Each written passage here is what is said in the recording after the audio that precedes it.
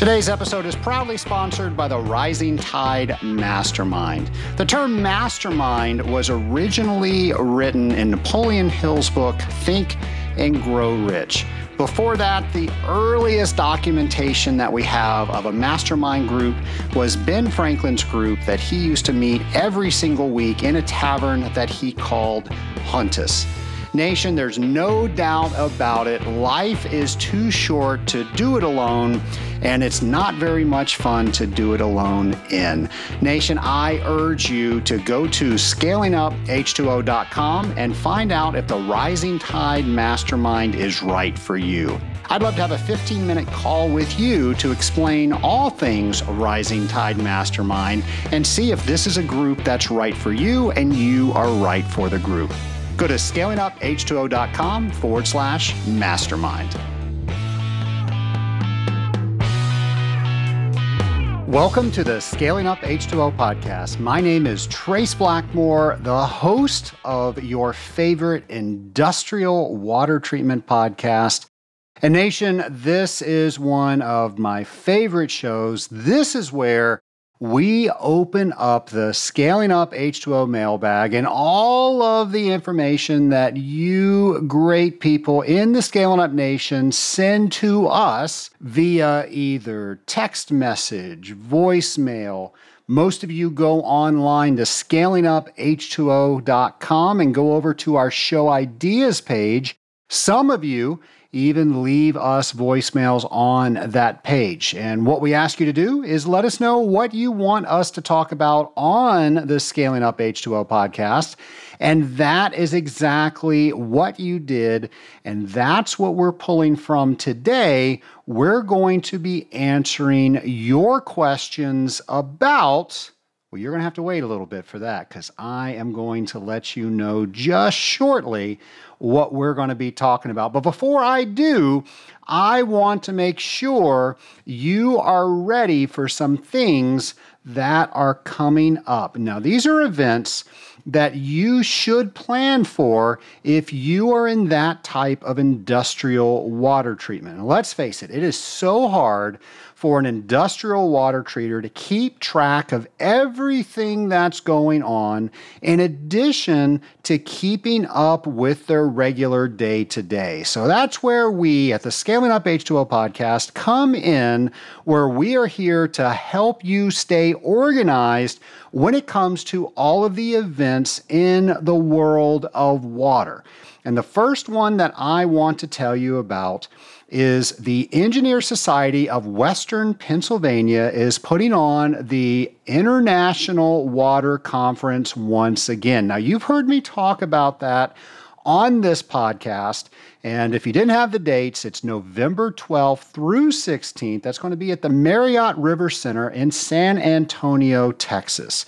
And folks, I am so excited for this one because we have partnered with the International Water Conference, and the Scaling Up H2O podcast is going to be at the International Water Conference to hopefully meet you. Hopefully we can see you there at the conference.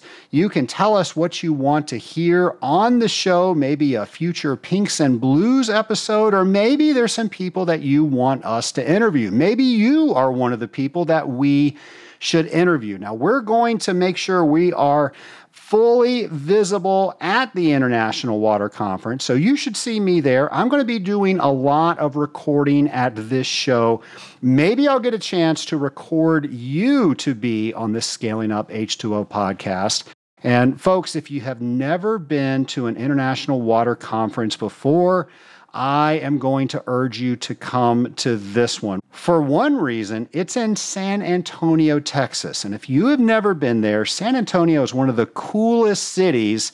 It's built on a river walk, and you are sure to love it. There's a lot of history there, and there's just a lot of fun to be had.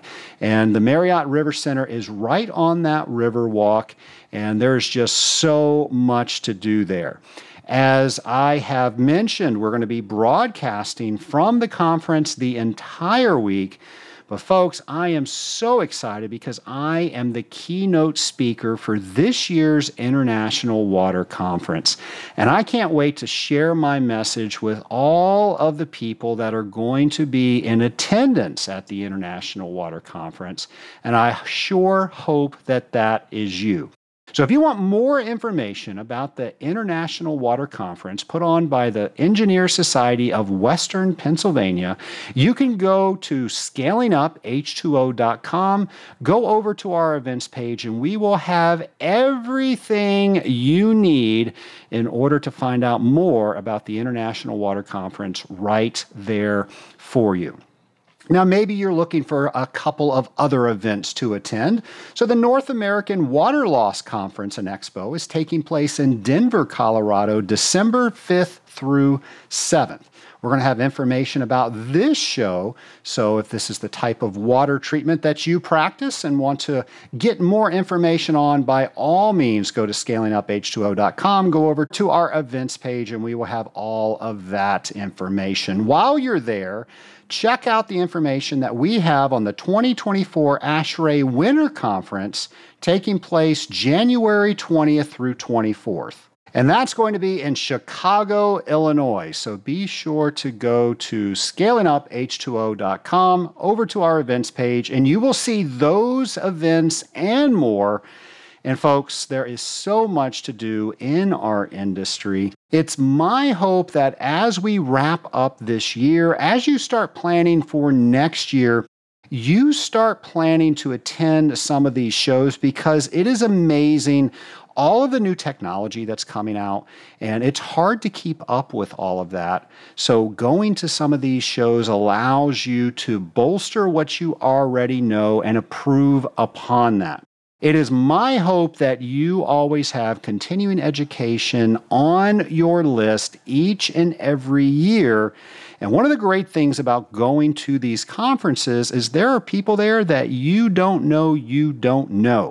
And if you are not fully taking advantage of networking at these conferences, folks, you are missing a golden opportunity. And I know I'm talking to a good amount of people in the Scaling Up Nation that just terrifies.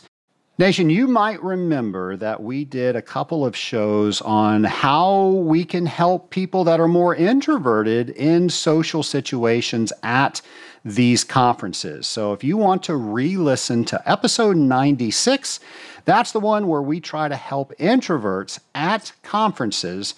And then we also did a follow-up to that. That was show 202, and that was where we learned how to network better in a virtual world.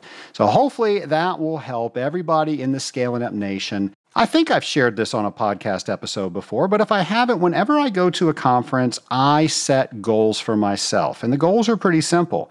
I want to learn 3 new things, and I want to meet 3 new people. And if I do that, it was a successful show.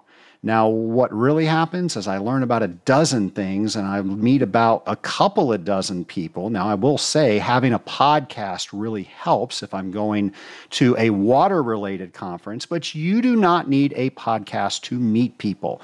You just need to meet people. And if that just exhausts you, what I would suggest that you do is go to one of the events that they have and just say, I'm going to meet 1 person at that event. I'd love for you to say, I'm going to meet 3 people at that event, but that might be exhausting for you. 1 is better than none. Say, I'm going to meet 1 person at that event, and normally that's enough to make you feel a lot better about the situation, and you'll probably end up meeting more because that person will do the introduction for you. Please take advantage of learning more and meeting more people with all of the events that we have in the water world. Something else I hope you are taking advantage of is each and every week, our friend James McDonald is doing a brand new periodic water table with James. So hopefully you've been keeping up with these. And if you have, we are going to be 52 times smarter, 52 times more aware, 52 times more polished on the chemistries that you and I use each and every day in our career. So here is James. Hello and welcome to the Periodic Water Table with James, where we think and learn about water chemistry drop by drop. Please use your week to search online, ask your colleagues, or even pick up a book to learn more about each week's periodic water table topic. If you do, at the end of the year, you'll be 52 water chemistry smarter. So let's raise the water table of knowledge together and get started. Today's topic is polyacrylate, or PAA. What is polyacrylate? What's it used for? What is a typical molecular weight for polyacrylate? Is it any good at inhibiting calcium carbonate scale? What about calcium sulfate? What about iron? At what concentrations is polyacrylate typically applied? Does the molecular weight of polyacrylate impact the method in which it inhibits scale formation? What is the chemical formula for the basic monomer of polyacrylate? Remember, knowledge is power, and taking the time to learn more about water chemistry each week will help make you a force to be reckoned with. Be sure to post what you learned to social media and tag it with hashtag WaterTable23 and hashtag ScalingUpH2O. I look forward to learning more from you. Thank you, James. And if you have not kept up with all of the episodes that we have had James on, don't worry, we've got that on our website, and you can simply find that by going to scalinguph2o.com. You can look at all the different shows that we have and follow along with James. Nation, as I mentioned before, this is one of my favorite episodes because this is where you get to talk to me and tell me exactly what it is that you want to learn more about. And drum roll, please, Sean. For those of you that don't know, Sean is the most amazing audio engineer that we have here at the Scaling Up H2O podcast. Okay, as that drum roll is going, we are going to be talking about enhanced chiller tubes. There it is, enhanced chiller tubes. Lots of questions around enhanced chiller tubes. So we took all of those questions and we decided we were going to make a podcast episode dedicated to the wonderful world of enhanced chiller tubes. So let's just start out of the gate. What the heck is an enhanced chiller tube? Well, imagine, if you will, we have a heat exchanger that has a shell and tube of some sort, and we have a fluid inside of the tube, and we have either another fluid or a refrigerant on the outside of the tube. And as we know, a heat exchanger's job is to get heat from one medium to another, one body of material, water say, to another so we can transfer it along down the row so we can ultimately grab more heat out of the system, taking that heat to somewhere where we just don't care about it anymore. And that's what a heat exchanger is supposed to do. So an enhanced chiller tube is where we've altered the design of the chiller tube and created some extra features and made some modifications to the surface that improves the heat transfer efficiency to that of a regular tube. And a regular tube is very smooth. And because of these enhancements, it actually increases the rate in which heat exchange between those two mediums that we just spoke about actually takes place. So that's what an enhanced chiller tube is. So why would we care about having an enhanced chiller tube? An enhanced chiller tube actually allows the footprint of whatever we have, that heat exchanger, to exchange more heat. And that's what it's all about. We want to get heat out of whatever medium, most likely it is water, and transfer that to wherever it's carrying out that heat to where we don't care about it. Most likely in a chiller situation, we are transferring that from water to refrigerant, then back to water, and then up to the cooling tower where it's released into the atmosphere. Well, when we're talking about the chiller, when the tubes where the water is inside, those enhanced chiller tubes are allowing us to transfer more heat from wherever we have in that chiller tube so we can do more of what that heat exchanger is supposed to do. Now, why is this important and how does this work? So I want everybody to imagine water going through a tube. And as we have water going through a tube, and it's a smooth tube, that water is just going to stay on its final course, on its same course, and whatever is touching the outside walls of those tubes, that outside part of the water that's touching the tubes, that's where the heat is getting exchanged from the water through the tubes into most likely the refrigerant. Well, we now have the inside of that column of water that also has heat inside it. Now, it's not touching the outside walls, so we're not getting a lot of heat transfer for what's inside that water column. So here we bring enhanced tubes to the party. And normally enhanced tubes have some sort of rifling, something on there that will change that water column from going smoothly through the tube to actually rotating around and forcing the inside of that water column to now go to the outside. We're mixing up all of the water as it travels through that tube, and we're allowing every bit of water and the heat it contains to hit that outside heat transfer surface, that tube wall interface.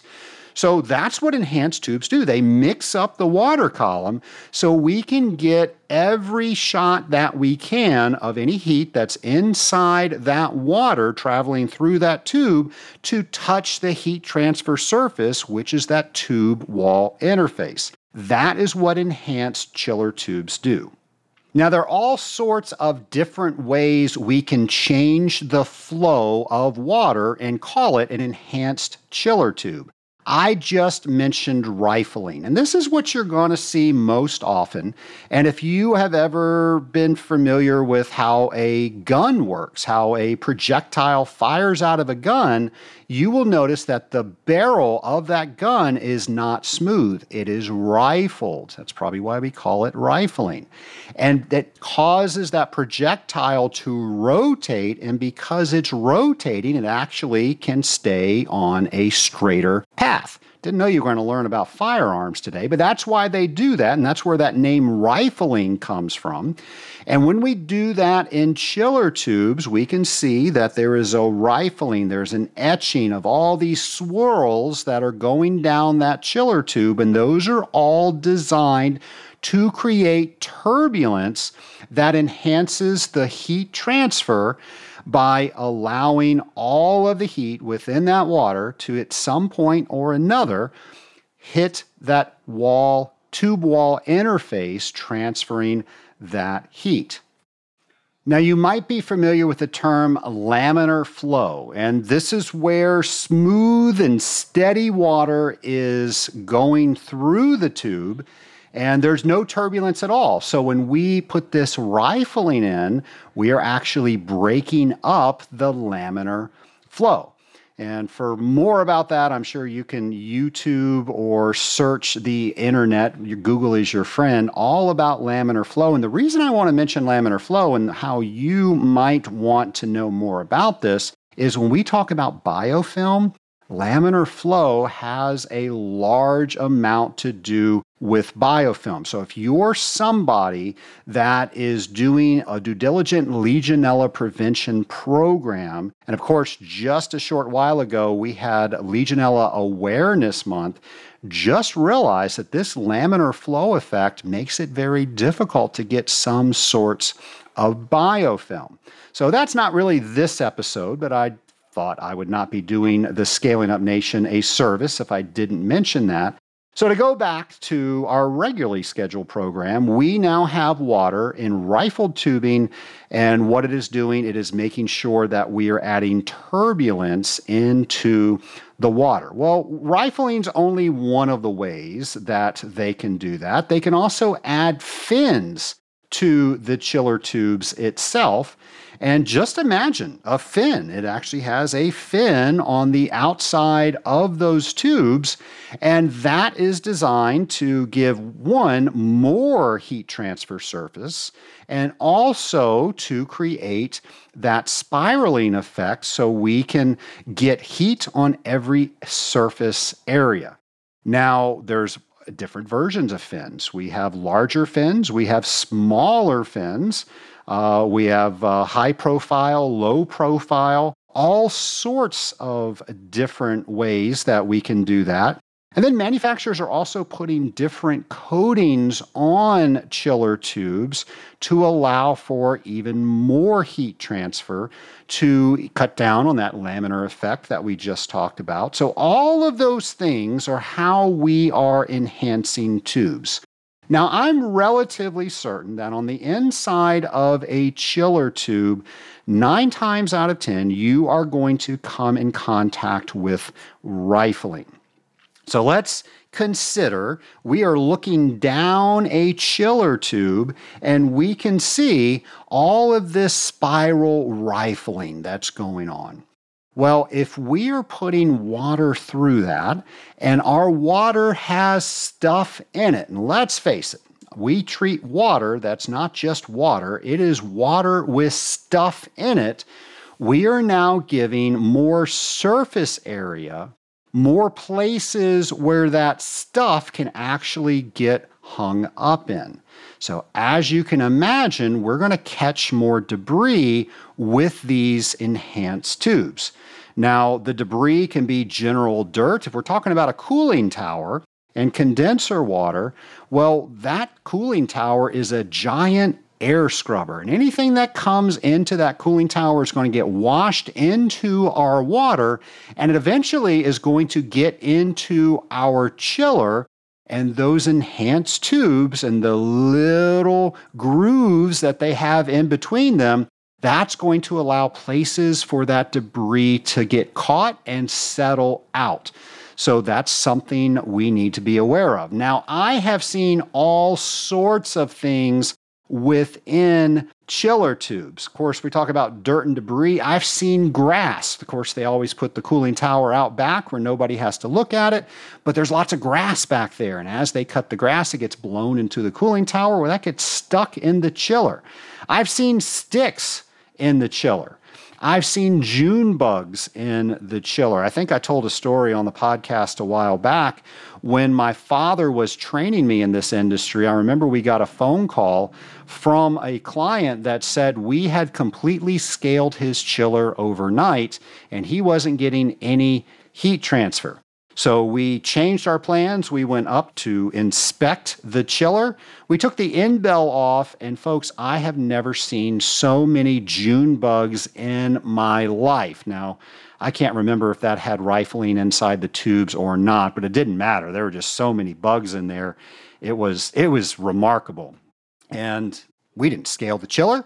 There were a bunch of bugs in there, so we helped them clean all of that out. And the reason for that was this was a beautiful facility. And like I mentioned before, they put the cooling tower in the back because they didn't want the cooling tower to ugly up the facility. I happen to think cooling towers are beautiful. I think the Scaling Up Nation is with me, but that's beside the point. So in the back, they had this cooling tower, and then they tried to distract the fact that there was a cooling tower there, and they put up all of this different vegetation. And one of the plants that they used, June bugs loved. And there were just enormous amounts of June bugs on these plants. I didn't know they can swarm, but trust me, as many of that were there was swarming taking place. There were thousands, probably tens of thousands of June bugs within this chiller, and we got them all out. And they actually ended up cutting cut down all of that material, all of those plantings, because they were causing such an issue. So just be aware that that could happen to you. And the lesson to this story is, when in doubt, everybody is going to blame the water treater. We had nothing to do with the choices that were made for the plantings by the cooling tower. We had nothing to do with the June bugs infesting the cooling tower and getting sucked up into the condenser water, and then, of course, clogging up the condenser barrel. But before anybody knew what was going on, the default was to blame the water treater. So just keep that in mind. And of course, we had a great time with our customer. They realized that it was not our fault, but we definitely ingratiated ourselves to them because we stayed there and we helped them clean up June bugs. I really wish I had pictures, because I don't think what I am saying is really conveying how many June bugs were actually in this chiller. So imagine what you're imagining and multiply it by 10, and maybe you are getting close. So we're going to have things within the chiller that get caught in the chiller. We add rifling to that. We add enhanced tubes. That's going to give it places where it can hang out. So what does that mean? Well, that means we're probably going to need to clean it more often, but I'm going to talk about that more in a second. The other thing that we need to be concerned about is we have a lot of turbulence going on inside those tubes. That's the design. We're supposed to get heat transfer on every little area of that water, so any heat that's inside that water at some point will see the heat transfer surface. Well, as we do that, we are putting more energy into the water.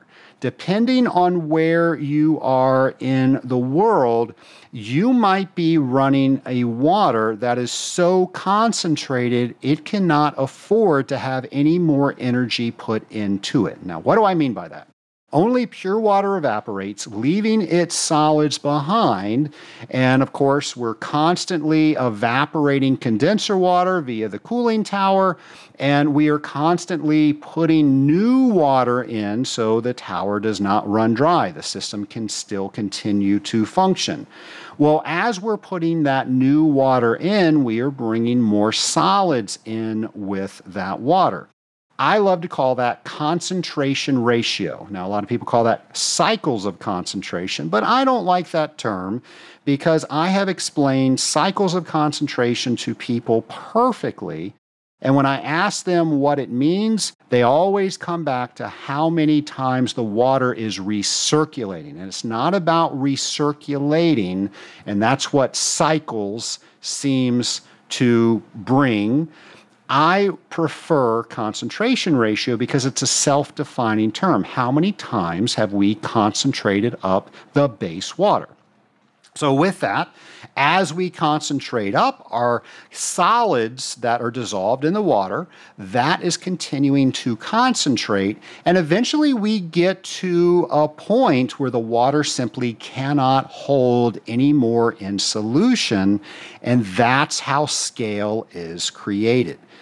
Well, if we have a highly concentrated water, that water is working on keeping that in solution. If we put that into more energy, i.e., turbulent water, that extra energy can actually create a nucleation site. What's a nucleation site? That's that first place where scale occurs. And once we have that seed crystal that occurs and forms scale, we now have a chain reaction. When we have rifling, when we have enhanced tubes, sometimes that's more energy than that water can actually take, and we scale the chiller.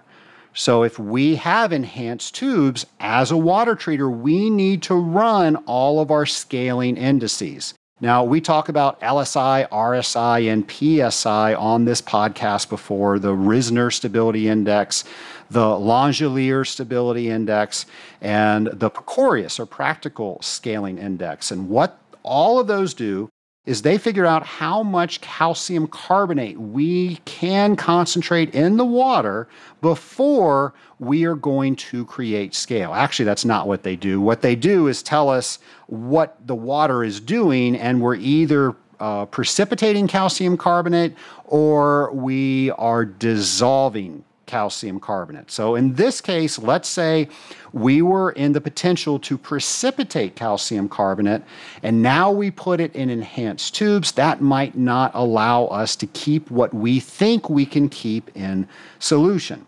So we have a couple of options here. What most of us would do would probably back down on the concentration ratio.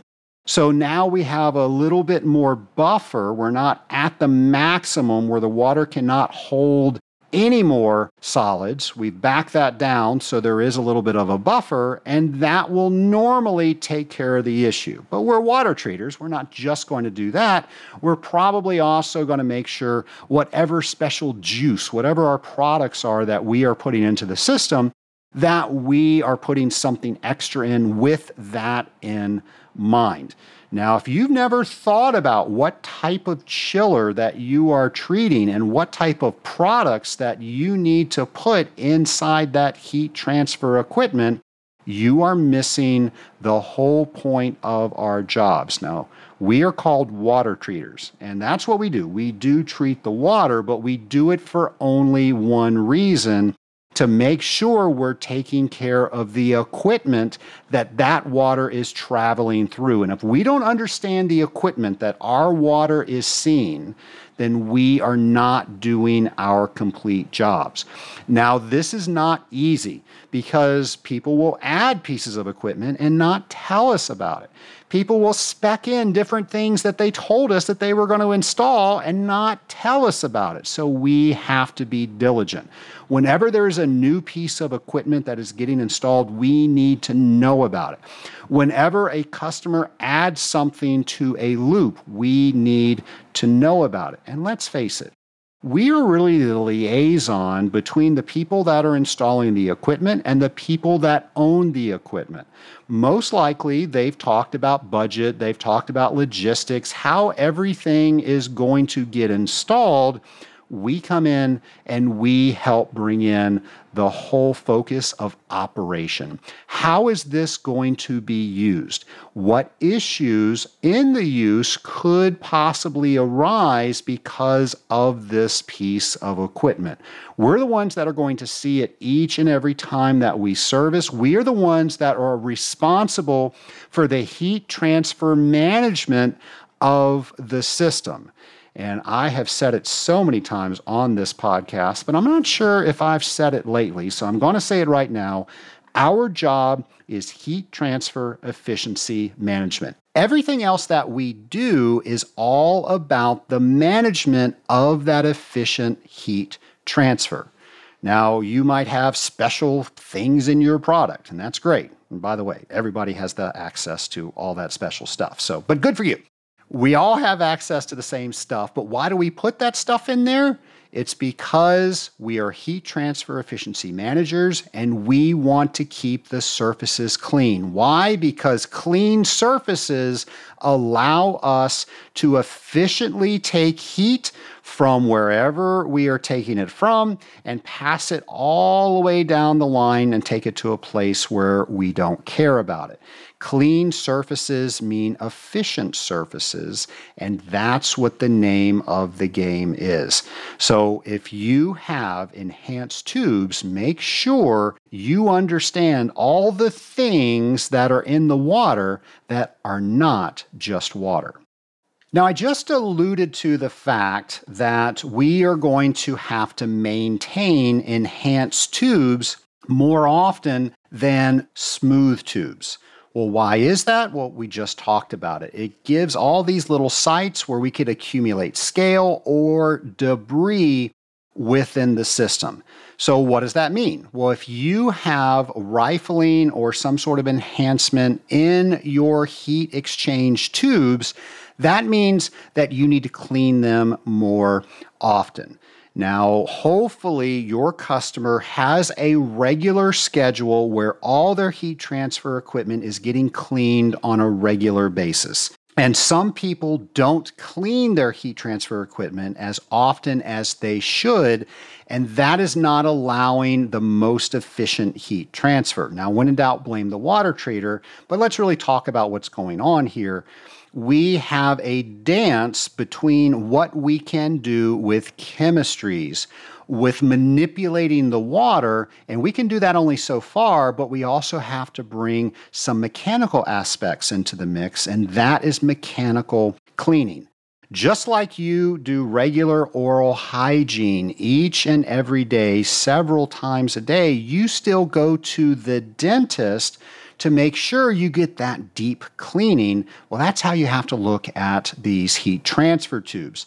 So hopefully they've got the maintenance and cleaning of these chiller tubes on their schedule. And if they have enhanced tubes, they probably need to do that more often because there's all these extra spaces that are going to get dirty.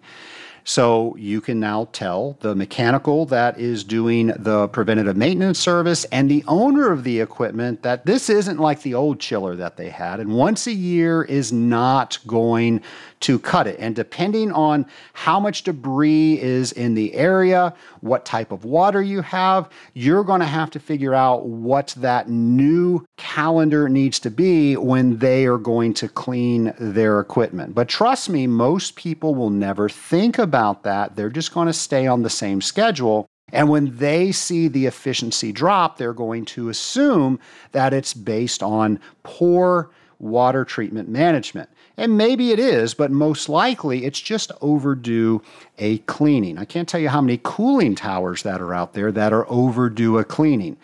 I've heard so many people say, we clean it every 3 to 5 years, whether the tower needs it or not. Well, folks, you probably need it every quarter.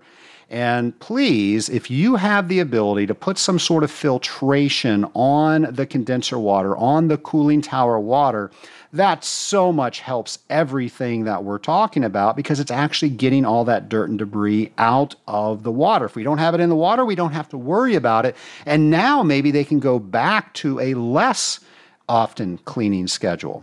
There's so many cooling towers out there that do not have filtration on them, and we know that they are just sucking everything out of the air and putting it into the water that we are charged with treating. I implore you to educate people about filters, and it's my wish that every cooling tower that was sold had a filter built into it. It would make our jobs a lot easier. But maybe the next time they are speccing in a new cooling tower, we can be there to get them to spec in a sand filter or a centrifugal filter. A lot of people like those because they're self-cleaning. But as we all know, they all do different things. Now, what's the benefit of a cyclonic or a centrifugal separator? Well, it gets out probably about 75 micron particles and above. And it spins those off to the side, and then once there's a bunch of stuff that's collected, it just simply washes that through the drain, and then it does it all over again. So they're very self-maintaining. A lot of people like them for that. Well, 75 and above, that means there's a lot of particles below 75 and below. So that means we bring in something like a sand filter. Now, a sand filter will start filtering at about 5 microns and above, and the dirtier it gets, it will actually go down. So depending on your situation, you might want to consider something like that. Now, obviously, the less is better, but depending on the footprint and all the things that are going on with your particular account, that's why you are a water treatment professional, because you can help figure out what the best filtration is for that particular customer. And think of all the extra services that we offer just by doing the water treatment. We know about the equipment. We know about how to maintain it. We know about what filtration that we should recommend. So folks, water treatment, oh my gosh, what a gift to the rest of the world with everything that we do each and every day. So I just mentioned that we probably need to clean enhanced heat exchangers more often. Well, we also want to consider treating enhanced heat exchangers a little bit differently. Now, maybe we have a different product that has more dispersants, more surfactants in it to allow us to keep particulate matter from sticking in those enhanced tubes. Well, that's a great application for a product like that because maybe we can try with chemistries to keep the surfaces cleaner. Now, if somebody's listening, they might just say, well, why don't we just do that instead of worrying about mechanically cleaning? Well, as much as we try, there's always going to be stuff that sticks that we don't want. This is just going to try to minimize that as much as we can. Now, how much is that? We don't know until we open it up, which is why we need to make sure that we have regular cleanings on the calendar. And as we have those cleanings, if we can be available as the water treater to be there, you learn so much by looking inside a heat exchanger about what's going on with your program. Now, that's why we do tests. And all those tests is for us to predict what's happening within the water and the equipment that we are treating. But now we get a show and tell. When we can open up the heat exchange equipment and look inside there, we can see exactly what's going on. And normally we can use that information to make our programs better after that equipment is put back online. The other thing a water treater needs to consider when it comes to enhanced tubes is our biological programs. What microbicides are we using and what amount of microbicides are we using? If we are changing out the equipment from a non-enhanced tube to an enhanced tube, we've got all of these little areas where things can stick to, where biofilm can grow. So we're probably going to have a higher demand with our microbicides than we did on a non-enhanced piece of equipment. So we might want to increase biocide dosing. We might want to change our biocide. One of the things that I would recommend is that you feed an oxidizing biocide in addition to a non-oxidizing biocide, and check out to make sure everything is compatible with what you're doing. But I love feeding oxidizing biocide on demand, and that's with an ORP probe. ORP stands for oxidation reduction potential, and that's how a lot of water treaters are feeding their halogens, which is either bromine or chlorine, and it's being fed by demand. So let's say they're putting something in the cooling tower, or the cooling tower is sucking in all this dirt and debris, and now we have a demand for more oxidizer. Well, you don't have to be on site to do that. The probe will realize that all the oxidizer is getting used up, and it will call for that pump to energize, and it will send more oxidizer. So with that, we know that we are keeping up with demand. Now, it might be that we have to elevate the amount of free oxidant that we have within the system, and maybe that means we elevate the ORP with these enhanced tubes.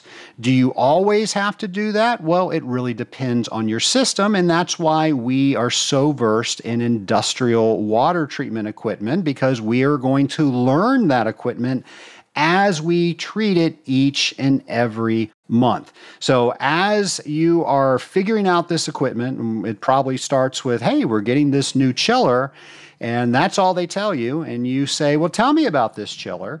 And after a couple of questions, they're going to say it has enhanced tubes. And now after listening to this podcast, you realize all the things that you need to be aware of because of that tube enhancement, and now you can be better equipped to treat this chiller and make sure those heat transfer tubes stay as efficient and clean as they possibly can.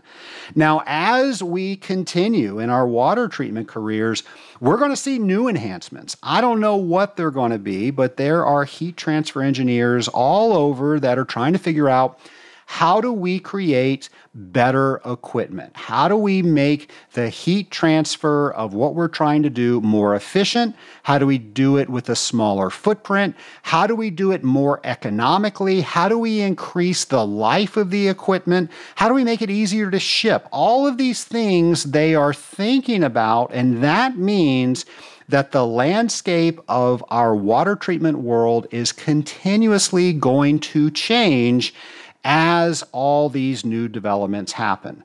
And I hope that doesn't scare you. I hope that excites you because it keeps this industry very interesting and it ensures that we never get bored because we are always learning about all the new things that are coming out and how do we best apply what we do very well, which is applying our chemistries, whatever they could be, to enhance that heat transfer. Nation, this episode would not have been possible had several people had not written into the show and let us know that they wanted to know more about enhanced tubes. And a lot of times I just have a lot of fun and I take about a dozen questions and I will turn them into a show. So most likely if you wrote in about enhanced tubes, you heard how I answered your question, even though I didn't play your name on the air asking that question. By the way, that is my favorite thing that people do when you go to scalinguph2o.com and go over to our show ideas page and click on leave voicemail and you talk to me and you say, this is what I want to hear. Even if we don't use your voice on the air, I love hearing that and it inspires shows just like this. Well, I hope that you share this episode with other people on your team so they can understand all the things that are happening inside the heat transfer equipment that they are charged with treating. And I hope that this sparked your interest to learn more about enhanced chiller tubes. And we're going to have the AWT position paper on our website so you can learn more about enhanced chiller tubes. And I hope every time you listen to the Scaling Up H2O podcast, you find something that sparks your interest, but you don't leave it right there. You learn more about it, and now you are becoming the next expert on that.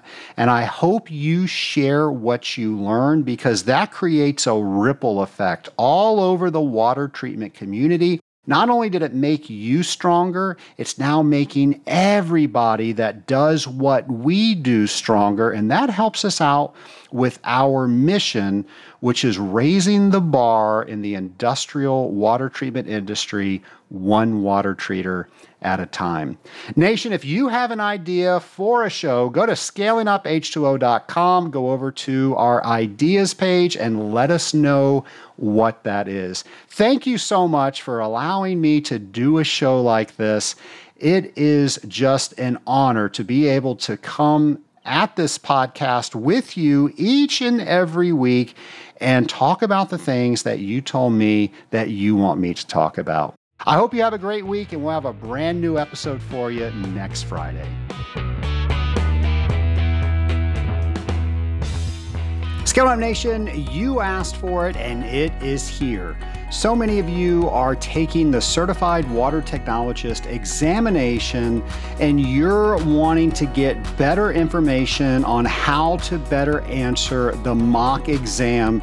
Now, this is the exam that you get when you sign up for the CWT exam.